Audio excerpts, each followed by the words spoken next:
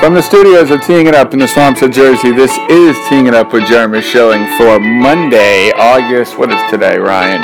The 6th? It is. It's the 6th. It's the start of PGA Championship Week. Here on Teeing It Up with Jeremy Schilling. And to do that from the Golf News Net, we welcome in Ryan Ballengee. Normally, Ryan, I talk about what's going on in golf, but I want to go a different direction this week because this is a very unique situation. We are going to a golf course in Bellerive that was supposed to host a World Golf Championship event in 2001. It was the week of 9/11. It did not occur. The event got canceled, and I don't think it's hosted anything since, and I don't think many golfers or golf fans know much about Bellerive Country Club besides the fact that it's hosting the PGA Championship this week. So I want to start with the golf course. What have you, as you've done your prep work and your research, learned about it? What should fans know? What should we expect? Is this a bomber's paradise? Is this a second shot golf course? What are we looking at here? Well, to take it back 10 years ago was the last time anyone had probably seen Bellerive on national television. That's when it hosted the BMW Championship on the PGA Tour that year in the playoffs. That was the year when Camilo Villegas and Vijay Singh basically split the four tournaments and Vijay won his FedEx Cup. So that's the last time anyone's seen it. So 10 years ago, that leaderboard at the top, other than Camilo, had the likes of Anthony Kim, Jim Furyk, DJ Trahan on top of the leaderboard. Those guys, other than Jim Furyk, aren't playing. So most of the people in this field have never seen Bellerive competitively, and if they have, it's changed a little, but not much, in the intervening 10 years. So they've added some length to it from 1992, which was the last time it hosted the PGA Championship. That was when Nick Price won his first major, and he made that 105-foot putt, I think, on the 16th green to kind of lock it all up.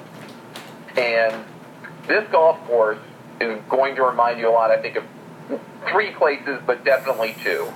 It's going to remind you of Firestone last week because that South course was massively redone by Robert Trent Jones Sr., and this is an RTJ Sr. original. So there are a lot of similar characteristics. It's going to remind you a little bit of Atlanta Athletic Club because Reese Jones redid a lot of that golf course before the 2011 PGA Championship, and he redid this golf course about 12 years ago, and so it has a lot of the same Reese instincts that are on a lot of his golf courses.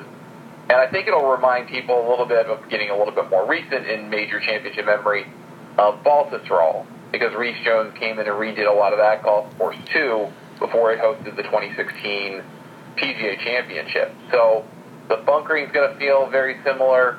A lot of the golf holes feel similar between those courses. Obviously, we know Firestone's pretty straight up and down the whole way, but there are some holes that curve, and you get some of that at Bellerive. There are a lot of places on the golf course where the driving area is pitched at that 290, 300, 310-yard range. So this is probably going to be a golf course where a lot of players feel like they can get around with 3-wood or even less if it doesn't rain. If it does rain, then that'll change some things, of course. But if it doesn't rain anything more than your pop-up Midwest summer thunderstorm, I think you'll see a lot of guys try to get around with 3-wood and 2-iron as best they can to avoid a lot of the bunkering that comes into play. These greens are huge. They average about 10,000 square feet, which is some of the biggest greens you're going to find in championship golf. So there are a lot of different places to put hole locations. There are kind of quadrants or thirds of every green where there's one hard one or two hard ones and then one or two easy ones. So the PGA of America, depending on how they choose to set up the golf course, can make it kind of as hard or as easy as they want. The winning score, I think, could be anywhere from 8 under par to 14 under par, kind of depending on what the weather conditions are, who plays well, and what the PGA of America ultimately decides to do. So I kind of got a bad feeling saying that's ahead of it. It's not going to be the most exciting championship venue you've ever seen. That's not what Bellerive is. But its quality as a championship test and it should reward guys who put the ball in play first, but second, who can execute second shots to a lot of difficult pins, knowing when to strike and when to avoid trying to be too aggressive. What's interesting about the last thing you said there is that the only other thing I've heard about it until something else, which we'll get to in a second, was what Phil Mickelson said yesterday to CBS's Amanda Balionis before she got him dancing, which got all the headlines. Was that Phil was there earlier in the week and said that it's a golf course that rewards good golf and penalizes bad golf. So he thinks there's going to be a huge scoring disparity between guys who are really on, who can go low, and guys who are really off and can go high. And that, to me, Ryan, would seem like we would be more in that 14, 15, 16 under range, which the PGA of America doesn't mind. They don't care about score, and I've always respected Kerry Haig's setups and thought that he's done a really nice job with them. Now, Quail Hollow, I think they messed up a lot of Quail Hollow early in the week, and partly because of the redesign, partly because there were new greens, partly because of a lot of things. I wouldn't think we'll have that issue this week, and I think this will be a more and well-respected Kerry Haig setup where you can get some low numbers and that's okay, and as long as you penalize guys when they go awry, the golf fans will respect that. That's my sense and what I took from what Phil said. I think that's reasonable. It seems like a lot of the green complexes are designed to either give you a really long putt if you're not precise, so maybe we could see a lot of 3 putts this week. I would expect that. And that if you miss greens, particularly on the wrong side, and that changes from hole to hole, but if you miss on the wrong side, then you find yourself either with a really nasty bunker shot, probably longer than you would like it to be, especially because you're going to go cross green and big complexes. So sand play is going to be huge for recovery purposes, or you're going to wind up in like kind of a thick, nasty, rough side hill type lie that will not be a lot of fun. And then the other thing we have to consider is that the golf course seems kind of not the best shape. Yeah. There's been reports on the ground that the green complexes are a little rough around the edges, that they've had a difficult summer, and that's not unique to them. That's true across a lot of parts of the country, but that the green complexes maybe are not the most pure. So I don't know what Kerry Haig and his team will choose to do in response to that on some holes. So the holes most affected, maybe they'll keep pins away from those spots so as to not anger players and not bring up those complaints on television. But that's something that's going to have to come up too, and we'll see over the course, I guess, the next few days, which shape the course is in. Does it get worse? Does it get better?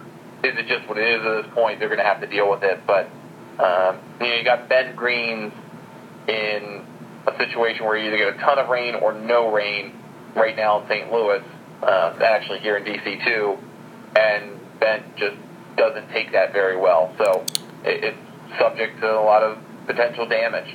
And if you look at Joel Beal from Golf Digest, who was on the ground, he took some very close-up pictures of those maintenance-related issues, which you have spoken about. So you can see for yourself. There's definitely what his report is that it looks visually worse than it actually is playing. We'll see what happens as more guys get there and more guys get to check it out. But that's certainly a storyline here if we have some issues right around the greens and guys trying to hit their chips and pitches and putts the way that they want. And if there's one thing we know, Ryan, it's that guys don't like when... I've always felt that professionals don't mind when they hit a bad putt. They just don't like when a putt misses because of an imperfection not caused by them, and that's when they get grouchy, and that's why you see complaints about Poana and all of that stuff. You know, when it's not their fault that something bad happens on a putting green. So we'll see what happens. We've had some interesting things happen in golf since we last spoke. We had a Open Championship won by the hottest player in the game in Francesco Molinari on a day when Tiger made a run and Rose made a run and Rory made a run. A fascinating final day at Carnoustie. We had Dustin Johnson do what Dustin Johnson does best, which is overpower a golf course at Glen Abbey. We had Justin Thomas overpower a golf course like he can yesterday at Firestone. And when we had Andrew Putnam finally break through and get his first PGA Tour win 2 months after he was DJ'd by Mr. Johnson overpowering Memphis for his first PGA Tour win. Interesting little stretch of golf that we have had. Of those 4 events, what's piqued your interest most? The Open was again the best major of the year. I know some people will probably malign it because the guy who won it wasn't Rory McIlroy or Justin Rose or Jordan Spieth or Tiger Woods, but it was the most entertaining major of the year. And at least in my view it was. The Masters was probably second, but it got close, but if Spieth had done it, it would have been the major of the year. Right. But nonetheless, I still think the Open's the major of the year. And I did think DJ's win was I said going into the week, I'm pretty sure he's going to win this week just because he doesn't care when he fails. And his failure at Carnoustie wasn't because he can't play. It was nothing to do with it. It was his game plan was stupid. And so was Jon Rahm's. And the only guy that did well, among the group of players that decided they were just going to hit driver all the time, was Rory, who just had an incredible weekend, and especially a great Sunday, to get himself within the conversation. So I think it was more than anything just to kind of prove the point that he's still the best golfer in the world in his mind. And then he played pretty well at Firestone, but I think Justin Thomas's win sets up so many interesting talking points for the future because he, again, wins 3 times in a year, at least. He won 5 last year, so he still could do some more winning. He won 2 more from this point last year when he had 3 wins. So he could still, do some great things, particularly as defending champion.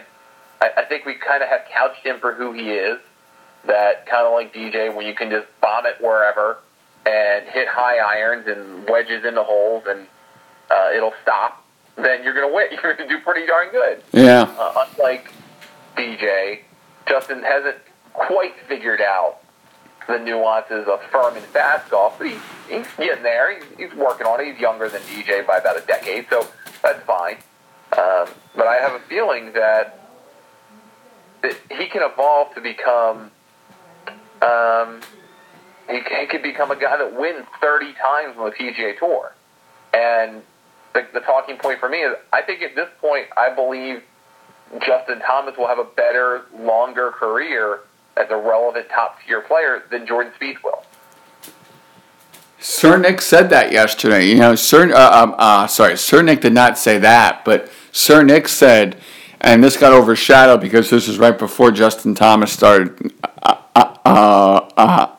finding his grandparent and crying and being so emotional. But Sir Nick said, remember, that was not that long ago that it was that that Justin Thomas was in Jordan Spieth's shadow. Now it's kind of reversed itself, and that leads right into my next point, which is I have never seen in a coverage window like the Golf Channel window on Friday, a 5-hour coverage window that included Tiger Woods, that included Jordan Spieth, that Jordan Spieth got less coverage time in. The season he is having is utterly atrocious. He can't get it in gear except for one dazzling day at Augusta. He doesn't seem confident. He seems frustrated. He's done a lot of practicing before and after rounds. Maybe atrocious is the wrong word because I think he does have a couple nice finishes. But it's really surprising, Ryan, how far Jordan Spieth has fallen. And I get that he had mono late last year and he didn't have his normal offseason. I frankly wonder if something else is going on here. He hasn't fired anybody yet. He hasn't pulled a Lydia Ko. He hasn't started, yanking everybody out from under him. But what's up with Jordan Spieth is a fascinating thing to ponder, because he has just not been himself at all this year except for one day. I would argue he really hasn't been himself the last 2 years. I mean, if you look at the wins that he's put together, the Open Championship win, while brilliant, came out of nowhere, and it took the 5 greatest holes of major championship golf maybe you've ever seen in that situation to do it, to put away Matt Kuchar. Yep. The win at Travelers, okay, great. I mean, the shot of the year, a video we're going to see the rest of our freaking lives with the bunker hole out. But it never felt like last year when Spieth did anything that it was dominating. It was just, all right, well, we won. I mean, and to your point, yeah, and other people. And sorry to interrupt, Ryan, but to accentuate that Travelers point, if you watch that, for anybody out there who watched that, he was horrible on the back nine. He gave away a lead. That was the only reason why he ended up in a playoff with Daniel Berger. Yep. Was he couldn't? I forget if it was his putting or his ball striking, but something was way off, and he was barely hanging on. And if it wasn't for the bunker shot, and if it wasn't for nearly holding it in regulation, getting that feel and basically duplicating it the same way in the playoff, he doesn't win that event. Daniel Berger does. And the Pebble win was basically solid play start to finish, and he won that on Saturday. I mean, Sunday was a cakewalk. He won that on Saturday. He won that on Friday and Saturday, and Pebble's such a fluky event because of 3 golf courses, different weather conditions, all the varying stuff that can happen. But to your point, it really has been a while since Jordan's been Jordan. And it's really, and look, I give him credit. He's engaged. He showed up at the Special Olympics. He got to walk in the Special Olympics opening ceremony. If you don't follow his mom on social media, the pictures of him and his whole family supporting the cheerleaders, which his sister was a part of, Ellie, the whole Special Olympics cheerleading team that came out of the Dallas area. It's fantastic stuff. But on the golf course, he's just not been himself. And you have to wonder, Ryan, as somebody who has a fast swing speed yourself, you can relate to professionals more than I can. He's got a weird swing. He's got a kind of odd way that he goes about his ball striking, and you got to wonder at some point, is that too inconsistent enough? It's been the putting this year, but it's also been the iron play. The iron play has not been there, and you have to wonder at what point does he start wondering about his golf swing. And I'm curious about that. I had this I guess it was secret. I don't know how many people I've told this secret take to. I know who I originally told it to, but I don't know who else I've told it to. But I'll reveal it anyway. Okay. At the 2016 Ryder Cup, we kind of had a house of people, house of media. We were talking one night, and I probably had an extra beer or two, and said, I think by this time in 2 years, so the next Ryder Cup, Jordan Spieth will be out of the top 50 in the world. And everyone looked at me like I was a maniac, because I was stupid. Yes. But the point was, I don't think he has the total skill set and technical side to have that kind of longevity. The chicken wing thing, I mean, other players have made it work, and he makes it work. His ball striking is generally pretty good, but he's put so much pressure on his game in the last couple of years as his putting has trended toward negative strokes gained, and that just changes your psychology about golf. If you can't make a putt, then you got to stick it close. If you got to stick it close, you got to hit it far and straight. And anytime you don't do that, all of a sudden, all of those fears creep in. I'm very curious where he will find himself at the end of the year, because if you look at kind of his world ranking points right now, he's at the end of a cycle where he doesn't have a lot of points left, at the end of the cycle, but he still loses some big ones. He loses about before we get to the Sony Open next year, he's going to lose somewhere in the area of 18 points. That's not going to drop him incredibly far really quickly, but he's got to replace all of those. Yeah. And so far this year, in terms of he's had 3 weeks out of the last 5 where he's literally earned 0 world ranking points. That's not something Jordan Spieth does. But those can pile up, and he's not losing points. It's just a 0 every week for 108 weeks or 104 weeks. And so I'm very curious what will happen to his world ranking at the end of this year as we go into next, because all of a sudden then he kind of falls into the territory where some big points are coming off the board. So maybe he can fall in the top 50 and not too far from now, but that's only if he doesn't fix kind of his mental. He seems to get exasperated way more easily than he used to by golf, and I'm sure there are lots of things in life that I get way more exasperated than I used to about a lot of things, so I understand. But I'm wondering if it's all going to catch up to him at some point, unless he makes, like you said, some kind of change. I don't think he's walking away from Cameron McCormick anytime soon. They've just worked together for too long for that to happen. A decade basically. Maybe he'd make a change at caddy, but Michael Greller seems like the only guy that can kind of talk him down out of stuff. So I feel like Team Spieth has to be Team Spieth at this point, and it's all on Jordan to figure out how to right the ship. And yet, and this is what's crazy about golf, here he is with a chance to achieve the career Grand Slam this week. And 1 week, when it comes together, one thing you find on the range, one little tip, one little piece of momentum, if he wins this week, everything we just talked about becomes irrelevant. Yeah, absolutely. And that's crazy. In a hurry. That's crazy. He can totally change the narrative, and that's what Travelers did for him last year. Totally changed the narrative of his 2017. And now one win this year, and especially if it's this week, totally changes the narrative of his 2018. Yeah, they could. Which is absolutely remarkable. We're talking to Ryan Ballengee, obviously, 100th PGA Championship from Bell Reef starts this coming Thursday. I try to talk about different things on different podcasts and different things with different people who I think have unique views on things. So we'll get to the conventional who do you like this week in a second, but I want to talk Sergio. I host now a major event preview podcast with my 2 high school golf buddies. And it's a very offbeat, very loose, very not structured like our podcast is. Podcast that literally goes in 100 different directions, where I basically have like 2 co-hosts, basically. It's not just my show, basically, even though it still says Teeing It Up with Jeremy Schilling.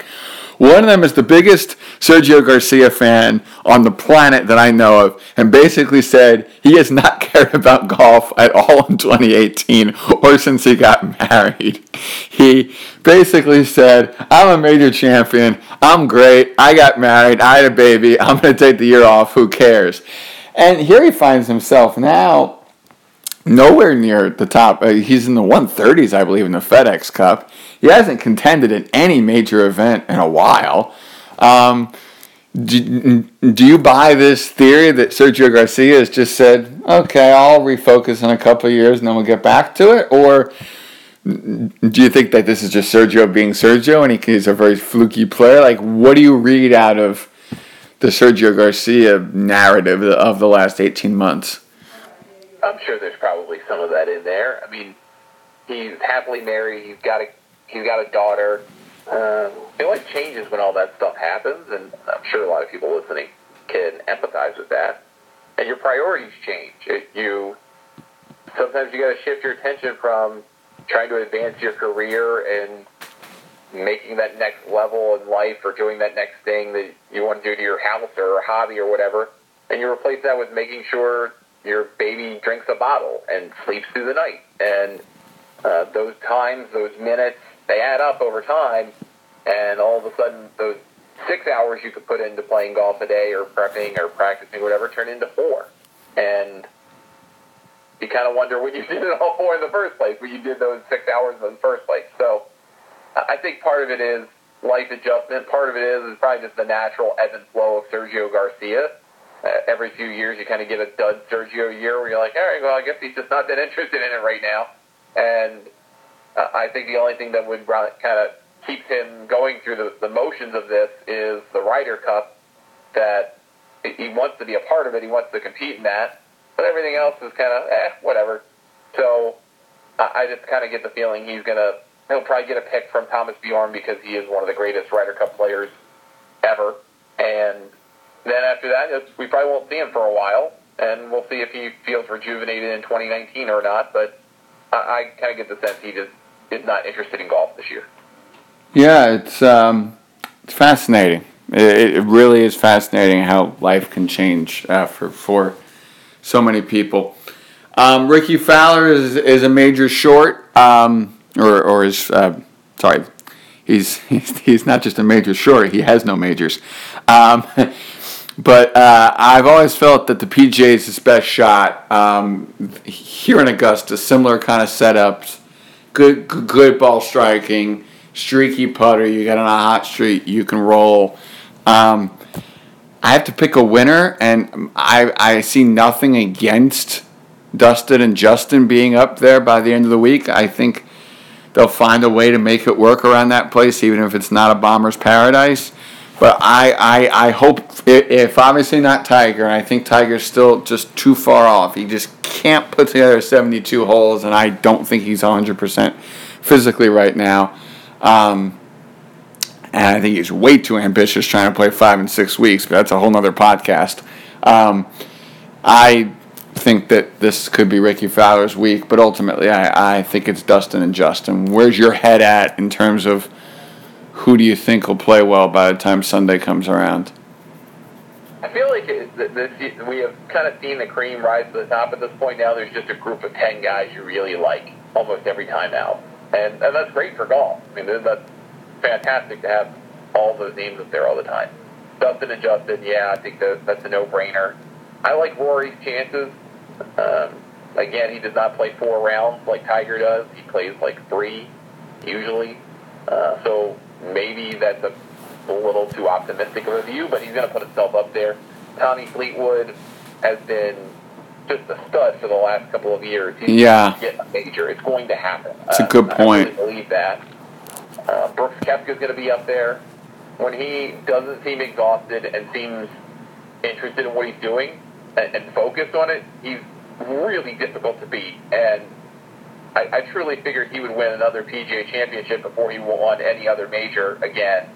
So I would not be that shocked if he won a PGA Championship, especially considering he got close at Baltusrol, and we talked about a little bit earlier kind of how they seem similar golf courses in a variety of ways. So I really like his chances. And I agree with you. I think Tiger seems gassed. He just seems tired. Like, it's a lot of golf for a 42-year-old guy to play that often, and he's starting to kind of catch up to and it's in part because he doesn't play much last years, but he's starting to look like Phil does by this time of the year, where Phil just seems totally disinterested in golf. He's just going out there, and if he catches lightning in a bottle, that's all he's playing for at this point. I kind of feel like Tiger has a little more drive than that, obviously. He's looking to come back, win number 80, do a variety of different things that Phil just does not need to do. I mean, he won this year, so there's no streak to get rid of.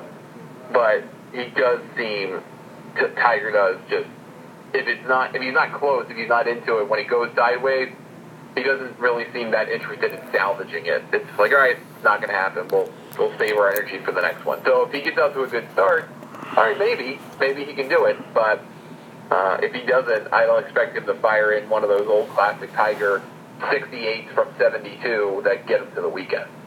As a bunch of people said on Twitter, I think Tiger took that Switzerland vacation thinking he wasn't going to play Firestone. I think even though he had kept saying publicly, I want to make it, I want to make it, I want to make it, I think deep down inside he had probably planned that, thinking he wasn't.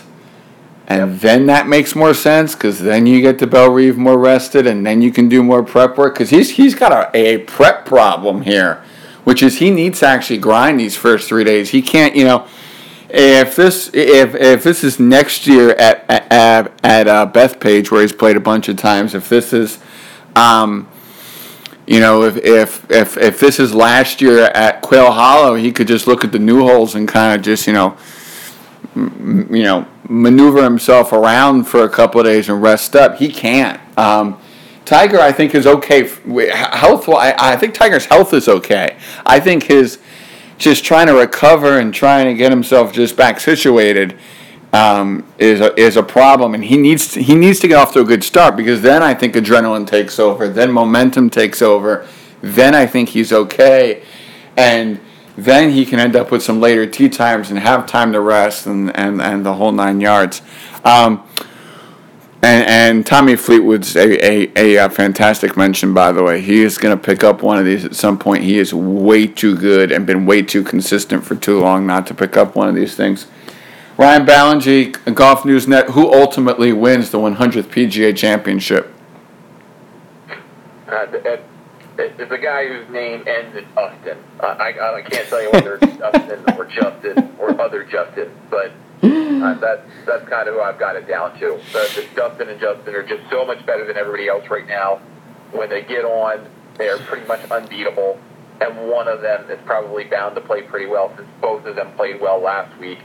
I have a feeling Dustin may have laid off a little off the throttle this week.